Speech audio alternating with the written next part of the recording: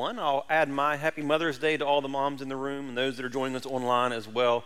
We hope that you feel honored and blessed on this day.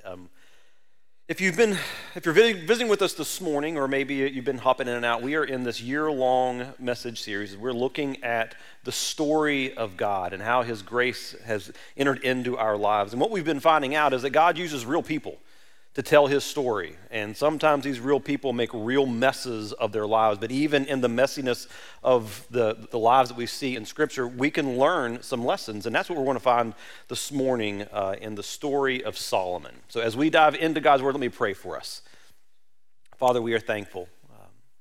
Thankful for your presence in our lives. Thankful for your guidance in our lives. Thankful for a chance to gather together as your people, to be reminded of your goodness in our lives. And so now, God, as we open up our lives and open up our minds to your word, I pray, Spirit, that you would do the personalized work in our lives. God, we need to hear from you. We want to hear from you. We want to leave here changed and challenged as a result of meeting you and encountering you in your word. It's in Jesus' name we pray. Amen. My guess is that everyone in this room has experienced a time in your life, a situation in your life where you were tempted to compromise your values, to compromise your beliefs in order to fit in, maybe into a crowd, or to start a relationship with someone, or maybe to get what you wanted. Maybe for you, it was you were tempted in a job interview, or at the very beginning of a relationship with someone, to embellish the truth a little bit, to make yourself look better than you actually are, or maybe you were tempted at some point to lie, or to deflect, or to blame someone else so that you could avoid being punished. Or maybe there was a time where you were tempted to not tell the whole truth so that you could close that business deal.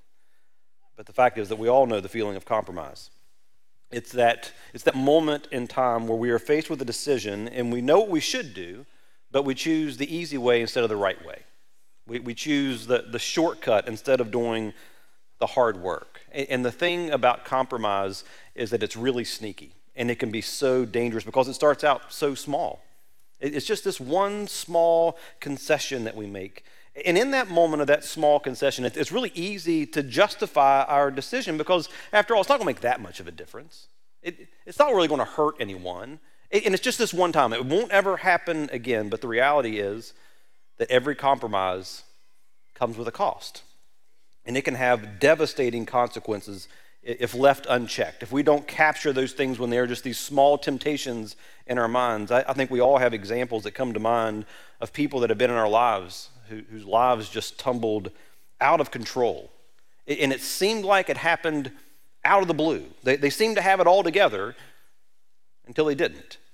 And then suddenly there's an affair. Or suddenly their addiction becomes public, or suddenly there's an arrest. And once that happens, we're all left with this question, like, how did it happen? It seemed like they had it all together. It seemed like life was going in the right direction, and it just seemed like it happened overnight. But the fact is that it didn't happen overnight. It didn't happen suddenly. It happened with small compromises over time. And that first compromise, no one noticed, and so they did it again. Or they stretched it just a little bit further the next time.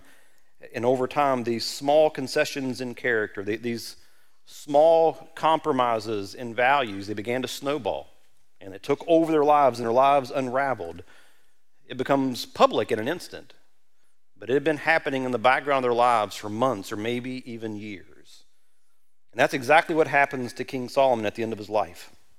Solomon, who was once considered the wisest man in the world, made a series of compromises that slowly eroded his faith, that slowly eroded his integrity until he was completely off course.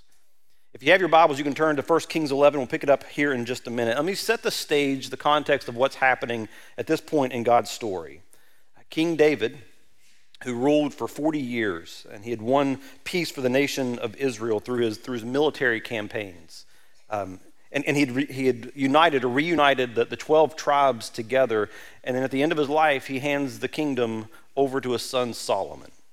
And from an early age, God blessed him with supernatural wisdom. And as you read through his life story, you seem you see what looks like and appears like just a life that's full of blessing. That God allows him to build the temple. He has these spiritual highs. He has this untold wealth and influence in the world. At the end of 1 Kings 10, it says this, that King Solomon was greater in riches and wisdom than all the other kings of the earth. The whole world sought audience with Solomon to hear the wisdom that God had put in his heart. The heights of success that Solomon experienced in his life is almost impossible to comprehend, which makes his fall that much more spectacular. Just a few verses later, at the very beginning of 1 Kings 11, we read this. King Solomon, however, loved foreign women besides Pharaoh's daughter, Moabites and Ammonites, Edomites, Sidonians, and Hittites. They were from nations about which the Lord had told the Israelites, you must not intermarry with them, because they will surely turn your hearts after their gods. Nevertheless, Solomon held fast to them in love. He had 700 wives of royal birth, and 300 concubines, and his wives led him astray. As Solomon grew old, his wives turned his heart after other gods, and his heart was not fully devoted to the Lord his God, as the heart of David his father had been. He followed Ashtoreth, the goddess of the Sidonians, and Molech, the detestable god of the Ammonites. So Solomon did evil in the eyes of the Lord. He did not follow the Lord completely, as David his father had done. And the Lord became angry with Solomon because his heart had turned away from the Lord, the God of Israel, who had appeared to him twice. And so God said, since this is your attitude, and you have not kept my covenant and my decrees, which I commanded you, I will most certainly tear the kingdom away from you and give it to one of your subordinates. When you read through the account of Solomon, this chapter seems to come out of nowhere. For 8 chapters, everything in Solomon's life was going up and to the right. He had success and wealth and influence and this devotion to God. And then in a matter of 11 verses, poof, it's gone. He loses everything. Solomon had everything that he could possibly want. But even with all of this blessing in his life, Solomon compromised his faith. He compromised his commitment to God because of his many wives. If you're like me, the thing that pops off the page when you read the account of Solomon is he had 700 wives? Man, I thought this guy was supposed to be the wisest man in the world. That does not seem to be a really good idea. But there's more than just uncontrolled lust that's going on when we read this. In those days, it was customary to marry the daughters of the surrounding kings, to build these alliances. So the nations could experience peace. But the problem was that these wives that he married worshiped other gods. And at first, Solomon was able to keep his faith, and he was able to keep his commitments to God intact. But as time went on, Solomon's heart began to turn away from God. And he began to worship these other gods, these gods of his wives. And if you would have told him this at the beginning of his reign, he would have said, you're crazy. He would have never anticipated that this unthinkable thing would happen, that he would turn away from God and devote his life to these other gods. Solomon's compromise had devastating consequences. His actions led to the division of the kingdom and the downfall of Israel. That the very thing that he worked so hard to bring together was destroyed because of his compromise. And so Solomon's life continues to be this warning beacon to us. It stands as a testimony that big failures start with small compromises. Solomon didn't wake up one day and suddenly decide, you know what, I'm not going to follow God anymore. No, for Solomon and for us, it's a slow fade over a number of years. And as I look at his life, I see at least 4 compromises, but we're going to talk about 4 compromises that Solomon made that led to this slow fade and let a good life go bad. The first one is this, that he had unfocused priorities. Ironically, I think that it was Solomon's success that led to his downfall. I mean, his resume was unmatched. He had incredible leadership qualities. He was able to build all of these different alliances. He had wisdom that people wanted. He had all of this knowledge that God had given him. He had a worldwide influence, and he had this unbroken run of success. Everything that he touched seemed to turn to gold. And he had these spiritually high moments with God. It says in Scripture that he met with God face to face on 2 different occasions. But unfortunately, his success created a platform that his immature character could not sustain. He literally had it all. And that caused him to let his guard down. In the beginning, Solomon had all of his priorities right. But the longer that he experienced success, the longer that he reigned, his priorities became less focused on God and more focused on his own desires. And since he was king and he could do whatever he wanted, he let this unguarded heart, this unfocused heart, distract him away from following after the God that he loved. And he started to buy into his own hype, and he started to think that, you know what, this kingdom is for my glory, not God's. And he made his life all about acquiring and accumulating more and more of everything. And actually, you see glimpses of this even from the very beginning, the early days of Solomon's reign. Right before he prayed to God for wisdom, it says that he married the daughter of Pharaoh. That he had this, he was enamored with power and influence, to have increasing power and influence in the world around him. And so he formed these alliances, and Pharaoh's daughter was the first of all of these foreign wives. And as a result of that one compromising alliance, he began to make concessions in his spiritual walk, and he started to follow after these other gods. And I'm sure in his mind he was thinking, okay, it's just one marriage. What's the big deal? I mean, as I look around, everyone else is doing this, so what's the big deal? And besides, it seems to be working. I mean, we're experiencing peace. We're experiencing prosperity. And once he got a taste of that, he just kept repeating that until he had 700 political marriages. Solomon was distracted by his desire for power and for influence, but he was also distracted in his pursuit of extravagance. He was the definition of opulence. There were no limits on his budget. He could buy whatever he wanted. He could build whatever he wanted. He could behave however he wanted. Self-control, restraint, not in his vocabulary. He didn't need that in his vocabulary. And he records later in the book of Ecclesiastes all of the projects that he pursued, all of the pursuits of his life that he chased after.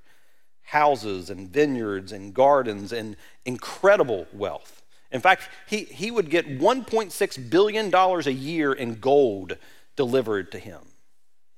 Over time, Solomon switched his focus from pursuing God and instead started to believe that the purpose of his life was to amass as much success and status and significance as he could.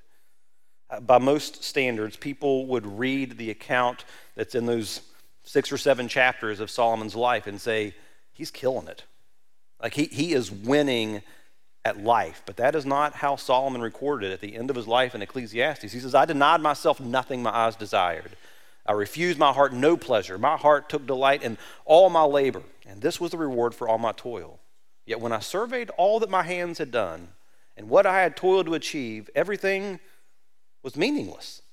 It was a chasing after the wind. Nothing was gained under the sun. Solomon lost his focus. He had these unfocused priorities. And as a result, he just jumped in from one pursuit to the next, thinking that his happiness, thinking that his contentment, that his purpose in life would happen in the next project, with the next marriage, with the next load of gold that came into his life. Solomon got everything that he wanted, but he wasn't happy. And at the end of his life, he was just this cynical old man. He got to the end of all of his extravagance and at the end of all of his self-indulgence, and he said, it didn't deliver. I thought that this would bring satisfaction in my life, and it didn't deliver. That was a waste of time. That was a waste of a life. He got distracted, and he aimed at the wrong target. And the crazy thing is that if we were to look at his target, it looks an awful lot like the American dream. Nice house, big bank account, freedom to do whatever I wanted. And Solomon says to that, been there, done that, got the t-shirt and it doesn't deliver. If those kinds of things could bring joy and satisfaction, I would know. So as you consider it, what is your definition of a successful life? What is the focus of your life? What is the target that you're shooting for lasting joy, for lasting satisfaction? The truth is that if you want to know the answer, all you have to do is look at your calendar and look at your bank account, and it will reveal what you're actually aiming at. Solomon's life reminds us how easy it is to get distracted in this life and to start chasing after contentment and chasing after happiness and all the wrong things and just lead this unfocused life. Now hear me, I'm not saying that money and trips and possessions, none of those things are inherently wrong. I'm just saying, I think Solomon would say the same thing, is just don't look to those things as the source of your satisfaction. Don't look at those things as the source or the source or the purpose of your life. You'll ultimately come to the same conclusion that Solomon did. Our joy and our satisfaction was never meant to come from these temporal things of life. Jesus gave us a really easy target, a very simple target. Someone came to him one time and said, "What's the most important commandment in Scripture?" In other words, what's the target that we need to be aiming for? And he said, "Love the Lord your God with all your heart, soul, mind, and strength, and love your neighbor as yourself." In other words, if you'll chase after a relationship with your loving God and you'll let him lead your life, and if you will love the people that God sends your way and let them love you back, then you'll find the happiness, the lasting satisfaction that you're looking for. But Solomon got distracted and he became unfocused, and his life got off course because he had these unfocused priorities. But he also had an unbelieving heart. Solomon's problem was not that he had this, he didn't have just uncontrolled lust. It wasn't just uncontrolled greed. His core problem was that he didn't trust God. God had given him and the nation of Israel very explicit instructions for the behavior of the kings of Israel. It's recorded in Deuteronomy 17. It says, "The king, moreover, must not acquire great numbers of horses for himself or make the people return to Egypt to get more of them. For the Lord has told you, you are not to go back that way again. He must not take many wives, or his heart will be led astray, and he must not accumulate large amounts of silver and gold." God told the kings of Israel that he didn't want them establishing these arranged marriages. He didn't want them establishing these treaties with other nations. And he didn't want the king to accumulate all of this wealth, the silver and gold, because God said, "I want to promise you that I'm going to be your source of security. You don't need to be looking at these other things." But Solomon didn't believe God's promises. So he disregarded God's commands, and he took matters into his own hands. He thought that he needed a little more cushion in his life. He felt like he needed some more insurance in his life so that he could have the security that he was looking for. And at the core of his disobedience was this unbelief. It was a lack of trust in God, and the same is true in our lives. If you peel back the layers of any sin in your life, at the core what you'll find is a seed of unbelief. In whatever area of your life that you're not fully obeying God, it's because deep down you don't believe that he'll come through for you. Deep down you don't think that he'll follow through on his promises. So you take control of that area of life. You take the reins to control that area of your life. Maybe it's in your dating life. And you know what Scripture says about dating unbelievers. But God doesn't seem to be sending any good candidates your way. And so you compromise a little, and you lower your standards a little. And at the core of that, it's because that you don't trust in God's timing. You don't think that he'll follow through and provide for you a mate in your life that can help you chase after Jesus. So you keep control over this area of your life. Or money is a big one. Throughout Scripture, God calls his followers to be generous with whatever it is that he's blessed them with. That we are to give the first and the best back to him. And the Bible suggests that we start at 10%. And God promises to bless his followers who are generous with what he's blessed them with. But most people don't follow God's guidelines. And I don't think it's because they're greedy. I don't think it's because they're stingy. I think it's because they're scared. But what if I can't pay my bills? How can I really make ends meet? What if something comes up unexpected? And at the core of that is really this question is, will God come through? Can I really trust that God will take care of me? It's a trust issue. It's a belief issue. Or maybe it's a refusal to forgive someone. God says throughout Scripture, I want you to forgive and I want you to leave justice to me. But we sometimes doubt and we wonder, God, are you going to handle this the way that I'd handle it? Or we don't trust that he'll actually follow through, and we're afraid that they may get away with it. And so we hold on to vengeance, and we hold on to bitterness, and we hold on to resentment. And at the root of it is that we don't trust that God will do what he says he's going to do. So is there an area in your life where you're compromising in some way, where you are bending, or maybe you're ignoring Scripture because you have this unbelieving heart? Yet you don't fully trust, don't fully believe in the promises of God and that he'll do his part. And maybe the area that you're thinking about, you're saying, it's not really that big a deal. I mean, it's just this one area. Everything else God has control over, but this one area, I can't quite let it go. But what you need to know is when you reject God's commands, no matter how small it is, what you're doing is you're taking yourself and you're placing yourself out of the protection of God and out of the blessing of God, and that is not where you want to be. But that's what happened to Solomon. His unbelieving heart, his lack of trust in God's promises, his lack of submission to God with his wives and his wealth, it led him to a place where he was outside of the blessing of God, and his life slowly unraveled. The third compromise that we see in Solomon is that he had unheeded warnings. God had warned the nation of Israel over and again, and he specifically had warned Solomon of the consequences that if he married foreign wives, that his heart would be led astray. God always warns before the consequences fall in our lives.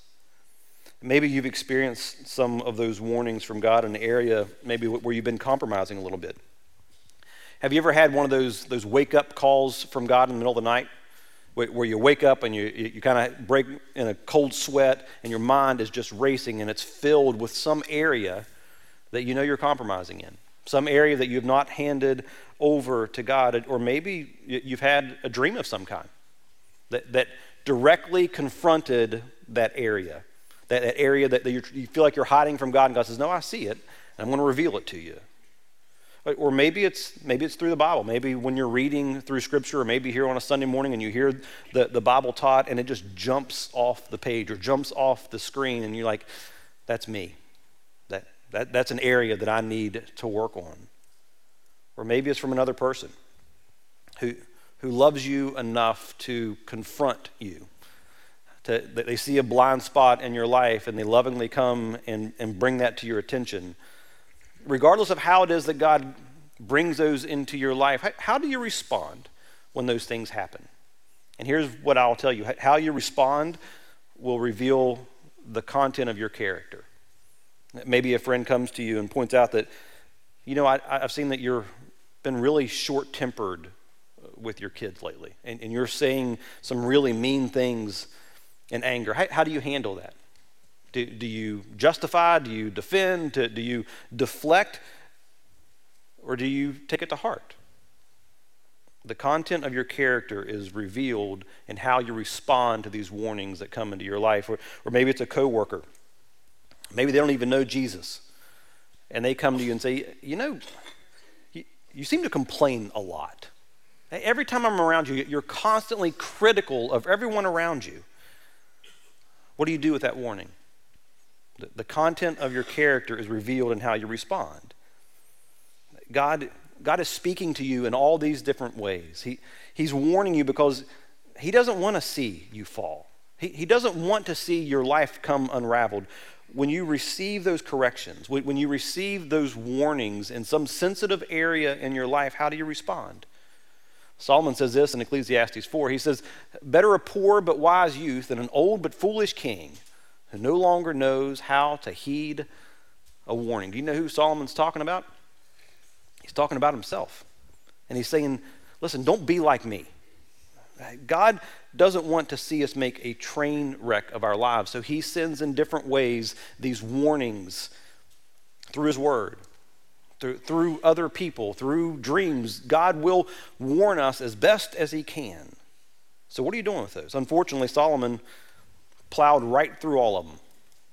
Didn't obey any of the warning signs, went right over all of the speed bumps, and just fell headlong into his own self-destruction. And then the last compromise that we see is he had unwise friendships. Verse 2 in chapter 11 says that Solomon held fast to his wives in love. And as a result, they turned his heart after other gods. That's just the nature of influence in our relationships. Perhaps the single biggest factor that will determine your long-term journey with Jesus is the people that you surround yourself with. Your closest relationships, your closest friendships will shape the course of your life. Paul says this in 1 Corinthians. He says, do not be misled. Bad company corrupts good character. And this is Solomon's life. Parents, I would get this on the walls of your kids' rooms, because this is a true statement. And this is what happened to Solomon. He started out as a man of character. But slowly over time, the bad influences of the people he surrounded himself corrupted his heart. Ironically, Solomon actually, early on in his life, says the same thing. He says, walk with the wise and become wise, for a companion of fools suffers harm. I think intuitively, we know that we are impacted by the people around us. Even if you just hang out with somebody for a day, if you ever hang out with someone who's just really negative, who complains all the time, who gossips about other people, isn't it true that you find yourself kind of being drained at the end of the day? Or maybe you find yourself getting sucked into those kinds of conversations and you find yourself being critical and negative about other people?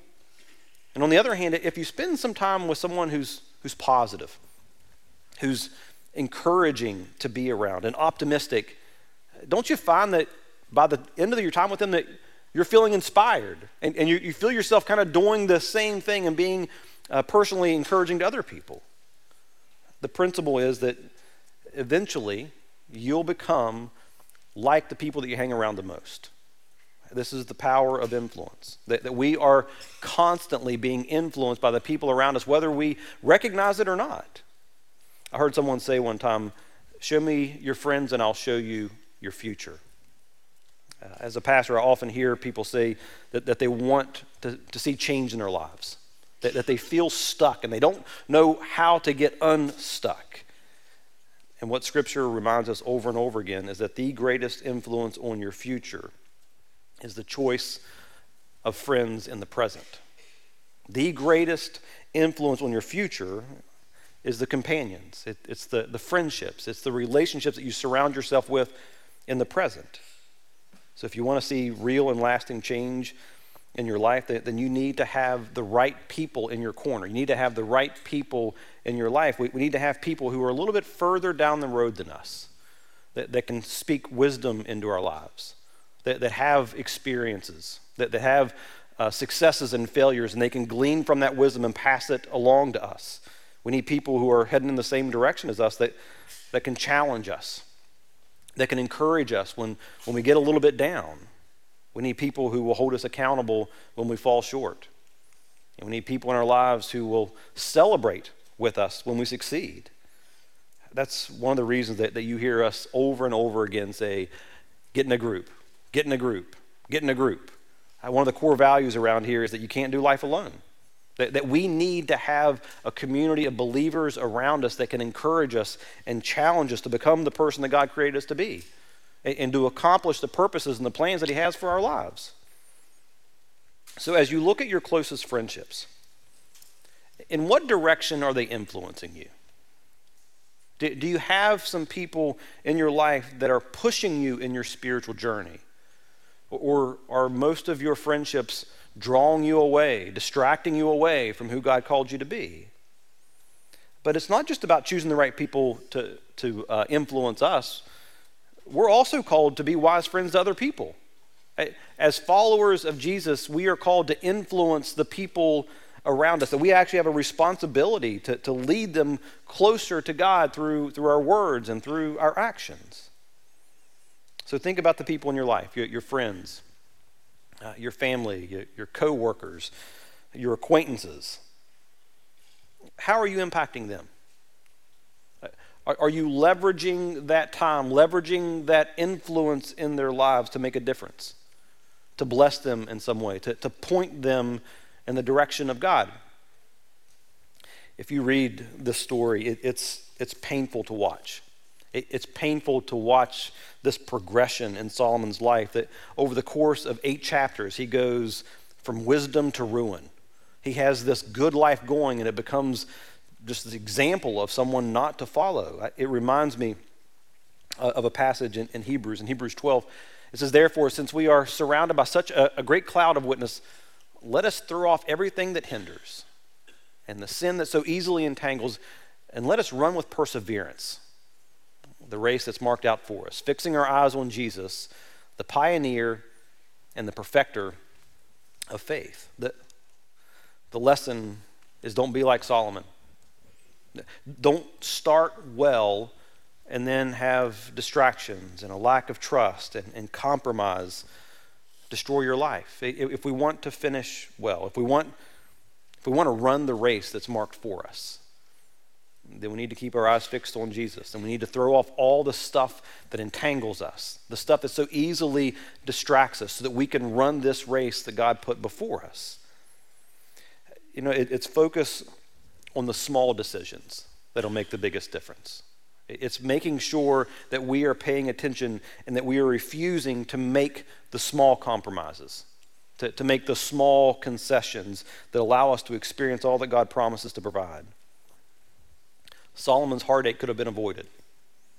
And a lot of the heartache that we experience in this life could be avoided if we focused our attention and made sure that we didn't compromise, that we didn't compromise on our priorities, that we didn't compromise on our trust in God and our obedience in what he says is right and good and true, that we didn't compromise in our humility, that we could actually receive warnings and corrections in our lives and make the changes necessary, that we didn't compromise in our friendships, in our relationships. So I want to give us just a moment before we head off into the busyness of the day to wrestle with that a little bit. What is it that God might be revealing to you? What is it that you can look at your life that's holding you back from chasing after him? Are there some things that have gotten entangled around your life that you need to let go of? Have you gotten distracted for a season in your priorities? And you've drifted off course. And you need to retrain your eyes on the right target. To chase after God with all you have. To love the people that he puts in your path.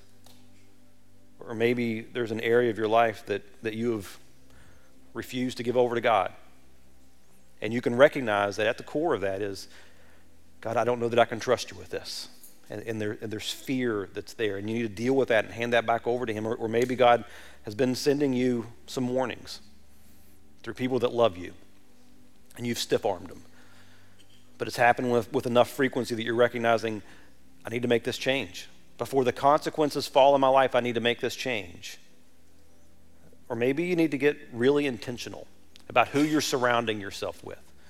To invite some fellow believers to come around you that can encourage you, that can be a blessing in your life, that can hold you accountable if there's some areas of your life that you need to make some changes. But what is it that you feel like you may have a small compromise going on in your life? If you want to avoid the big failures in your life like Solomon, then make sure that you're paying attention to the small decisions that you're making on this daily basis. Let me pray for us. God, we are here this morning because we know that we need you in our lives. God, we want to finish strong. We don't want to start well and then finish on a bad note. God, we want to finish strong. We want to experience your blessings in our lives. We want to experience the promises that you've made in our lives. God, we want to become the people that you have created us to be, and we want to accomplish what you have set forth for us to accomplish.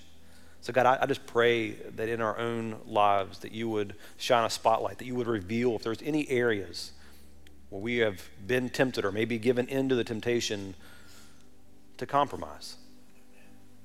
Help Solomon's life remind us that we can avoid these big failures if we pay attention to these small decisions. God, we want to honor you with our lives. Thank you for your grace. Thank you that you are the God of the second chance and the third chance and the fourth chance. God, give us the kind of grace that we need to understand where we are and to make the changes. It's in Jesus' name we pray. Amen. Well, I hope you guys have a great Sunday morning, and we'll see you back here next week. Have a good one, guys.